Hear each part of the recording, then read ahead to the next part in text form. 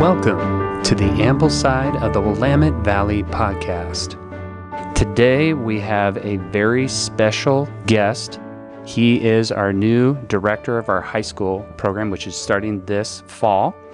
And his name is Austin Choate. Do I have the pronunciation correct? Okay. And Austin is coming to us from, of all places, San Francisco. And we were just having a conversation about the differences between Newburgh and San Francisco, which you can imagine are quite extreme. So welcome to the podcast, Austin. Thank you. Yeah, it's good to have you. Good to be here. So what I wanted to do is just introduce our audience to who Austin is, a little bit about him, and then also a little bit about what we're trying to accomplish with our high school. What I wanted to do is I wanted to first start with just an introduction about you and your family. Maybe you can tell us a little bit about your wife and your children and how settling in Newburgh has gone so far. Sure. My wife, Jacqueline, and I have 3 children. So we have Seraphim Rose is the eldest. She just turned 5 in May. Sybil Anastasia turned 3 in June, and then Nicholas Alexander was born in January. You also are in the midst of finishing up your PhD at Cambridge. Can you tell us a little bit about that? Yeah, so I'm finishing my PhD in theology at the Institute for Orthodox Christian Studies there in Cambridge, and I'm writing essentially on, the first part is at least historical theology. So looking at St. John of Damascus and how he happens to use a particular term, which had precedence or had a significance in earlier authors, but he really expands it in ways that other authors didn't. And so there's some real intrigue in exploring that, which other authors or other scholars haven't done. And then the second part is a constructive theological approach, which is to take that as the springboard for more creative reflection by seeing how he might incorporate thought from, particularly in my thesis, Charles Sanders Peirce, who's an American philosopher. Okay.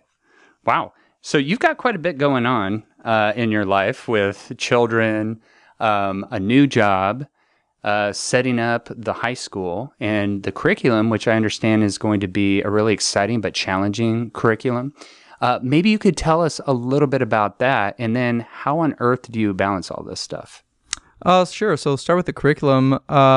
It's actually not that we have favorites necessarily, but if I were permitted to have one of the pieces or one of the aspects of the curriculum that I think I would favor, it's definitely this year's because it's going to be essentially ancient or classical to Reformation. Okay. And so that's really where the Christian tradition gets its start. I mean, we're building on that from the classical traditions, so to speak, from the Old Testament, but also the Greeks, so the Hellenic tradition, the Roman tradition, which, sets the stage for Christianity to emerge and really work itself out over those coming centuries. We're reading from a broad range of literature as well, so it's not just history, but it's also the rich literature. So everything from the Iliad and the Odyssey to Plato's Analogy of the Cave to Beowulf, which will be my, I think, 15th time to read Beowulf. Oh my goodness. So this is one of my favorite texts. Wow. And Beowulf is not an easy book to read. Well, it's deceivingly difficult. Is that for a long time it was passed off as being this kind of like not a scholarly text, let's say. It wasn't like the Iliad or the Odyssey. And it was really J.R.R. Tolkien who kind of brought it to scholarly prominence as something worthy of attention in that arena, in that domain. And so we recently actually exchanged the books because we had ordered the version by Seamus Heaney, which is a perfectly, adequate translation. But I had a preference for Tolkien and his translation, in part because these books will be given to the students, and it has his wonderful commentary in addition. Oh, very good. So, you can go through this as you can imagine, the first read is going to be different from the 15th. Yeah. And so when you go through it, you can really begin to appreciate the layers that are there. As you said, it's not an easy text to read, but you don't appreciate that on the first read. You have to go through it and really pause. And as I've gone through it a number of times, teaching it as well as just reading it for pleasure, you begin to kind of participate in its kind of ethos. So you begin to appreciate it at a whole new level. Well, it really sounds like the high school curriculum is very similar to a Great Books curriculum or honors program. Is that sound about right? It's similar in some respects. So in terms of the content, the books that we will read, the ideas that we want to entertain, those will be very similar. It's really the pedagogy. It's really the method that distinguishes Ambleside from a classical school or from a Great Books school. So in that respect, they have similarities and differences. Okay. Maybe you could cover some of those similarities and differences for those listening. A lot of people are familiar with classical education. Not a lot of people are familiar with the Ambleside or Charlotte Mason method. Maybe you could quickly describe some of those key distinctions. Yeah, and I mean, I was one of those people who grew up exposed to kind of classical texts and classical learning, as was my wife. And we had done the Great Books program at UT Austin. So we thought we were all very well ensconced in this tradition and knew what it was like to approach this from a Christian perspective.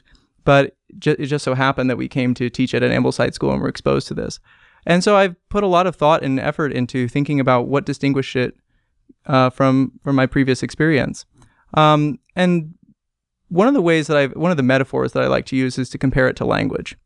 And other people have come up with other metaphors to do it, but I think this way gets at some of the similarities and differences between it and classical education, which is that, okay, so when we look at a language, when we're talking about English, for instance, we have two aspects to it. We have semantics, what we're trying to say, what we're meaning to say, the content there. And then we have the syntax, the grammar, the way in which we say it. So to me, what seems to me similar in the classical educational model or the classical school model and the Ambleside model is the content. That is, we both want to communicate classical ideas. We both want to communicate the truths of the faith, for instance. That's why, we talk about the Nicene Creed, or we talk about those sorts of things in both contexts. But the way in which we say them, you wouldn't communicate English using Mandarin grammar. It just wouldn't work. And so in the same way, I think classical education, at least as it's practiced in the West, the modern West, in 2019, often borrows its syntax, its grammar, so to speak, from traditions which are actually very much opposed to the things that it wants to teach. They're inimical to it. So it's borrowing its grammar, as it were, from behaviorism, from models of education which just treat the child not as a person, but as essentially a depository of information. It's a kind of bank of information or computer, which is, again, completely opposed to the Christian notion of personhood. And so what Ambleside seeks to do is to resolve the cognitive dissonance there. Okay, we want to teach these things. We want to teach the content that you want to teach, but we want to do it in a way which is respectful and observant of that content. So in other words, let's do it in a way that treats the child as a person, not just pay lip service to it. And that's not always something that's done, I think, on behalf of those classical educators who mean very well. They're doing what they know, but what they know is behaviorism. So they don't quite always grasp what they're doing is actually contrary to their project. Very interesting. Wow. Well, I am holding in my hands a copy of the book Ourselves by Charlotte Mason, a book which the students that you will have in your high school program have already read. I am almost completely done with it, and I have to say I am very impressed by this book. Charlotte Mason continues to surprise me. I wanted to read a quote to you and to the listeners and get your response to it, because I put in the margins, this is high school. Now, maybe not the high school that you're starting. Sure. The difficulty is this is a particular section where she's talking about self-ordering. It's justice to ourselves is one of the headers. The difficulty is that many young people go down the broad road without knowing they are on it. They do not stop to think and look about them. They say, it does not matter, this little pleasure or the other, and they lost their sense of honor before they know it. Now, the reason I picked this passage out was because when we had lunch, you made a comment that really stuck to me, where you were talking about the real need for otherness within the Christian community. And I think about my own high school experience. And when I read this in The Broad Road, I went right back to my teenage years and thought, wow, this really describes my experience and the experience of a lot of my peers, that we didn't really know what was going on. And before we knew it, we were in trouble. So juxtapose this to this high school that you're starting and this concept of otherness that you had mentioned in our talk. And maybe you could start with the otherness community and how it seems to be missing in our Christian life these days. Yeah. So, I mean, this could be a whole, this sure. could be Joe Rogan Experience, 3.5 hour topic right now. Totally. So I think this about that topic. I mean, there's so much that could be said. I mean, because what we look at when we look at the high school experience is not dissimilar to what we find in academia at all levels, particularly higher education, which is this kind of splintering of the human person, this fragmentation that occurs. And you see this in the disciplines, is, you have this isolation and siloing that occurs.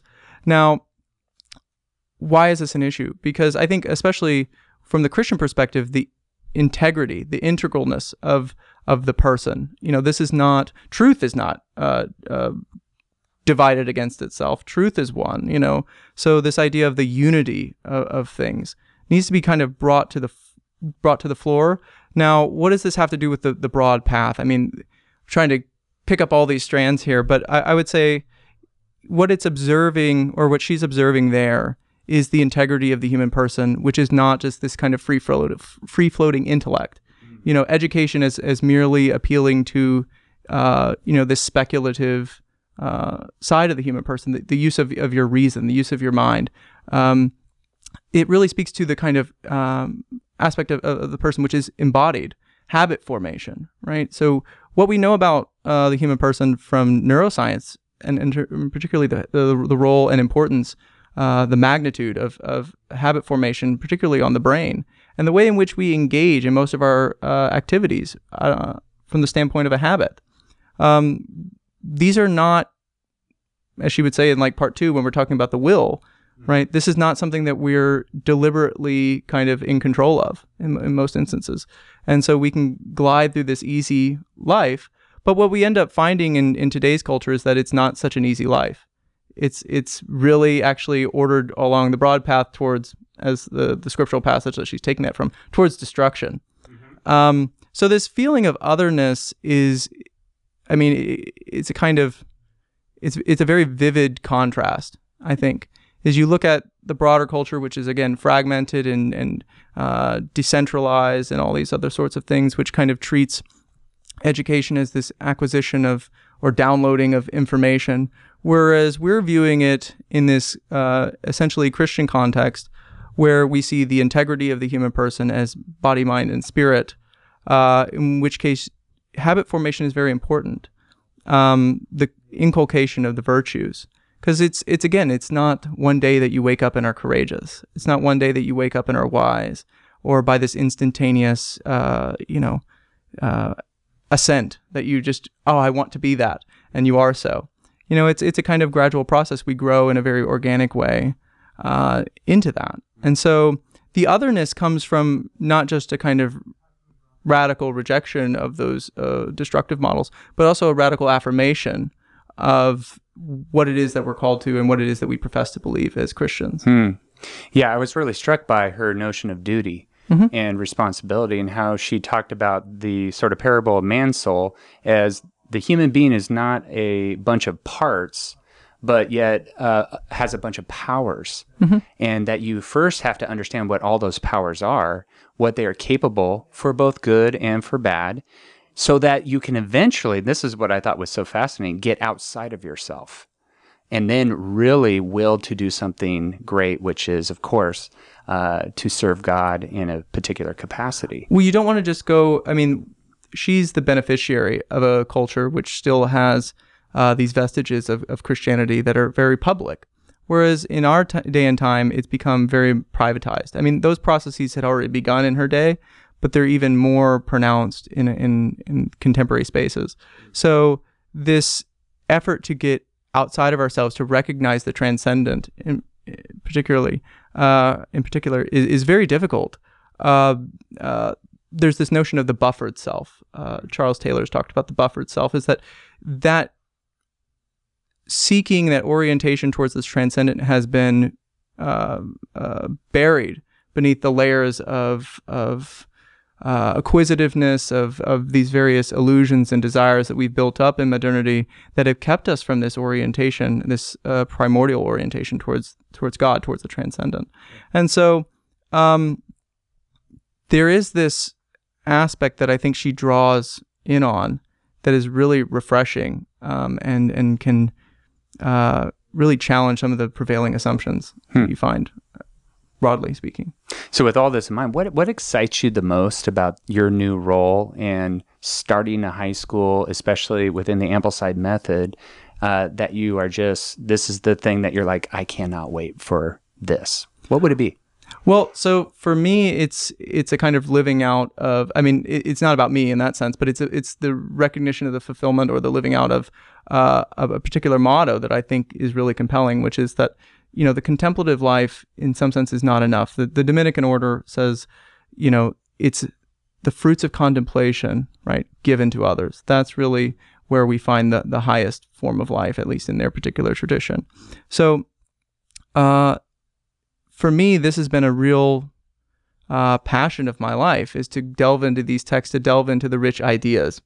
And so to take those fruits of contemplation and to give them to others, not as a kind of sage on the stage, let me disseminate them to you and just hand them off, but to really get them to cultivate their own in that way. Is that this isn't the kind of fruit that you can just pick and hand off, but this is the kind of fruit that must be kind of, like myself, grafted onto a living body of knowledge, a living person who is, again, identified as truth. So you're coming into all of that. And to me, that is very vivifying to see the students become really intimate with these ideas, to really develop the passion that is really, I think, central to success, so to speak, in a Charlotte Mason sense, which is, she talks about, it's not about what the youth knows, but how much he cares. Right. So developing that appetite, that desire for knowledge, for wisdom, for truth, that is really always exhilarating to me. And so I feel like I'm a part of it. I mean, I get to be the kind of, just mediary or intermediary there. Because one of the other aspects is that I think Charlotte Mason and Ambleside is praiseworthy for holding, is that the primary teacher is the Holy Spirit. So recognizing that I'm not, again, the sage on the stage, I'm not the one who's just handing off these tidbits of wisdom, but that we're all part of a continuity of tradition. Have you had a chance to meet any of your future students yet?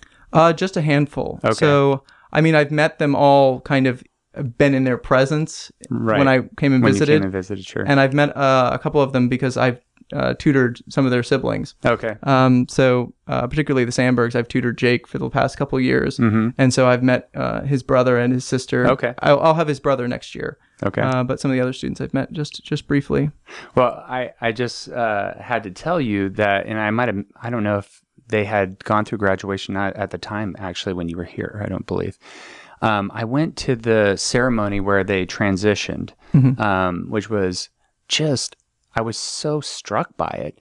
And for the listeners, each student got up and shared how the year had been personally transformative. One thing I will say is they're all very funny. They all are they love to joke, they love to laugh, and you could tell that they're intimately connected with one another.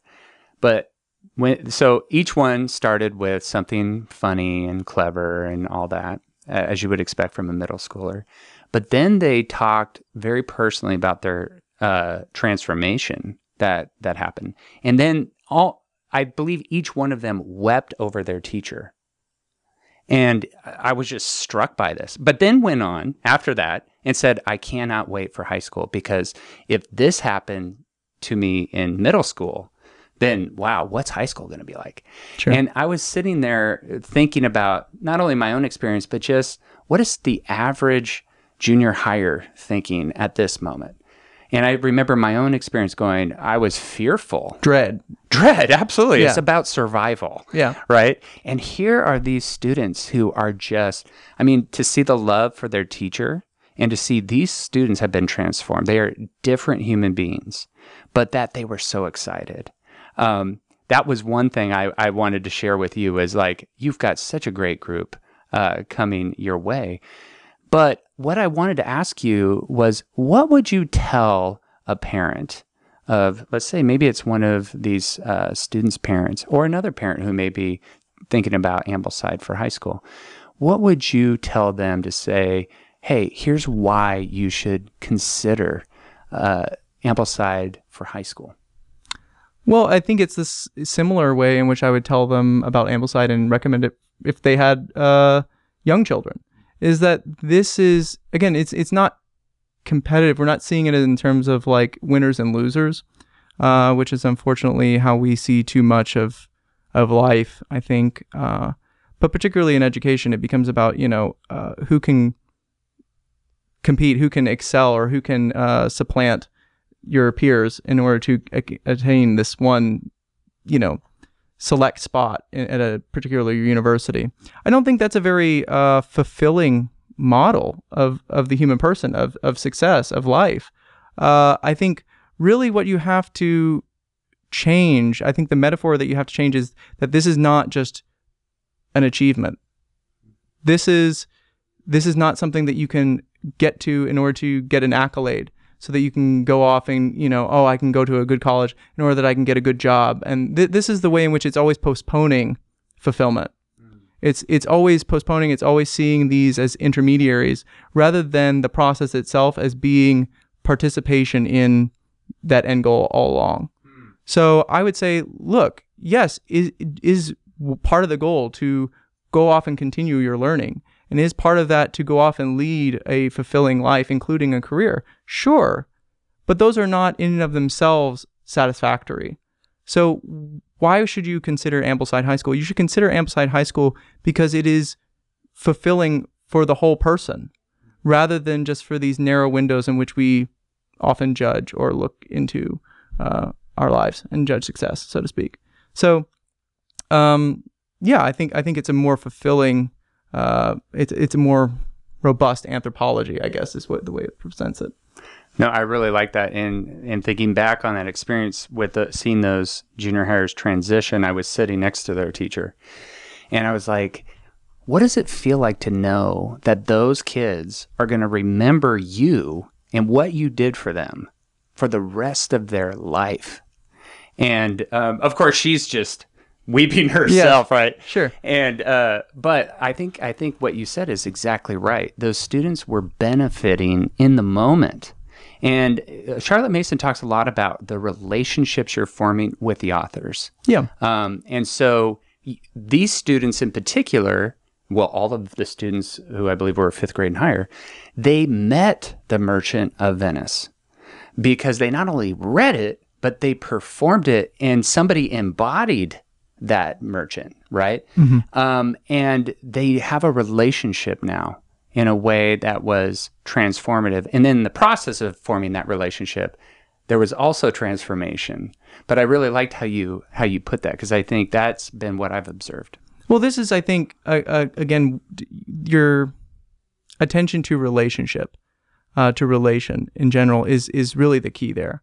Because to me, and I think this is perfectly evident from the kind of historical or philosophical genealogy that one could lay out, is that, well, where does, or on what basis does behaviorism get this view of the human person as this, box that we can just dump all this information into? Again, it treats the human person as a kind of atom, this kind of cell in which we can just, deposit things. It's got a very strict interior and exterior. It's isolated. It's an individual.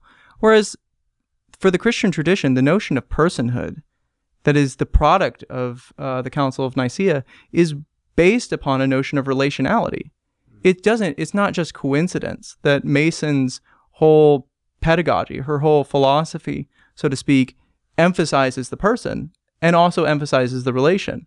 The relationship and the person are one and the same. These are events of relation. And so when we connect to that, when we build these rich relationships, not only with the teacher, but with the text, with the ideas themselves, that is tapping into the very fundamental reality that we're ordered to, and that is, constitutive of the Trinity itself. I mean, not to go from something very mundane in terms of like, okay, open up your book to page 35 to that, but that's really the consonance, the harmony that I find so,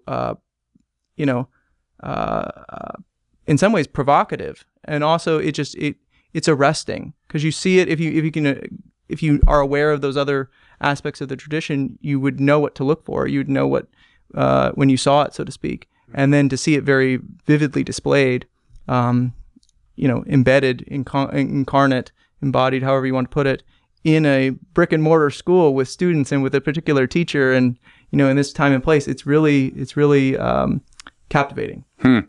Wow. Well, it sounds like we're going to have to do multiple podcasts just to dive deeper into each of these topics that we've just barely touched on.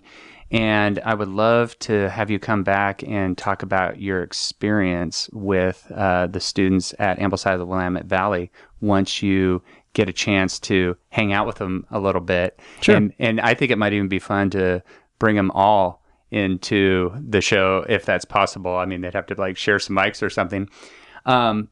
But one thing that I wanted you to touch on before we close is just the swath of the curriculum. It's not just great books, but I understand you guys will be doing computer programming eventually and some other things of that, which we have an interesting name for. And it was a name that I had never heard before, and I don't have my phone in front of me to get it. Do you recall what I think it's Arduino. Yeah, Arduino. Yeah. Yes. I saw that and I was like, what is Arduino? So I had to look it up, and I was like, oh, okay. It's basically creating machines that can perform commands or something like that. Yeah. So that aspect of the curriculum didn't exist at Ambleside Fredericksburg, which is where I got my start in Ambleside. Okay. So it's new to me as well. Okay. But again, this is kind of important to bring up, I guess, to kind of trounce some of the caricatures that might exist about Ambleside, or if they encounter something, they might be like, "Oh, those are a bunch of Luddites. They don't like technology," right, or something like that. Yeah. But really, it's about the what is a kind of what is beneficial. What is the virtuous use of technology? That is what's perfective of our nature as human beings. It's not to be kind of unduly dependent on machines that we've created, or to have this kind of servile relationship to them. It's to use them in a way that is productive, that's actually edifying. So I of course naturally it would have a place, because so much of our society is now as we are now using it right now is so interwoven with technology, which is in many ways a great thing. Of course, it has some alienating or isolating or negative effects, but this is something that they can do that's a very positive thing, as I see it. So this is just one of the aspects. Of course, they have a very rich curriculum apart from the humanities.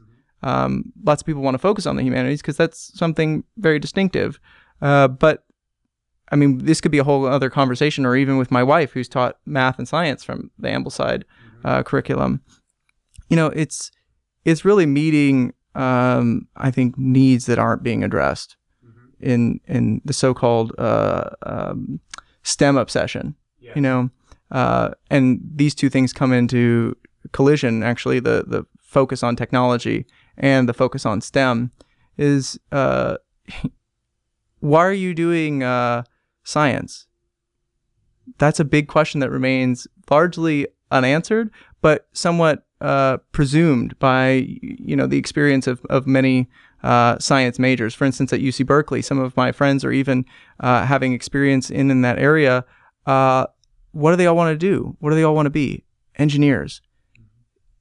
How can I use this? Not how can I know this or come into a relationship with it, but how can I use it in oftentimes, or in many ways, just for material benefit? Can you create an enzyme that's going to make this procedure a little bit faster? Because you can make a lot of money off of that. rather than like, wow, I'm really inspired. I have this sense of awe or wonder at nature, and I want to come to know and have a relationship with it. That's really kind of left out of the equation there, so to speak. So this integration or this collision between the use of technology as a kind of utilitarian mechanism, and then, of course, the sciences, it's not been very productive. So I think the broader thing that Ambleside does well, again, is not just focusing on the humanities, as some classical schools will do, is, we focus on the great books, but we really engage in the math and science as well. We're not soft on that part. Yeah, and I think, like you said, that's something that will surprise people, especially about high school, because up until this point, we're a technology-free school, with the exception now of high school, where high schoolers will get laptops to do particularly computer programming and things of that nature. The other thing that I find that people maybe don't appreciate as much, you mentioned the sciences and math. Mathematical literacy is from the very beginning. There is a lot of work on math. And what's so interesting about it is, I was just talking in my work life, I do a lot of work in technology, and I was meeting with one of our platform architects.